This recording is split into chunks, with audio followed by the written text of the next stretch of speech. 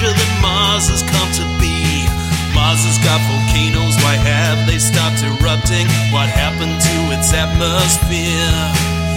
Its quiet geology still unexplained, like its global magnetic field that disappeared. Oh, maybe Mars is hiding answers we've been missing.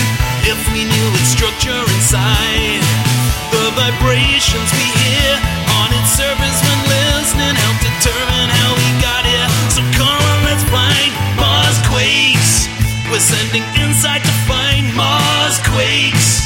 And Mars' structure inside Mars quakes. They'll give us clues to what it once was like. And if alien life could be hiding the shakes we see, we'll make history. Mars quakes. Our seismometers are silicon suspended on springs, and less than an inch side to side. And the movements they sense by resisting the swing are shorter in length than an atom is wide. And the ripples that come through the surface will tell us the ways that the crust may have formed. And the waves that we see that have come from the deep tell us whether it's solid or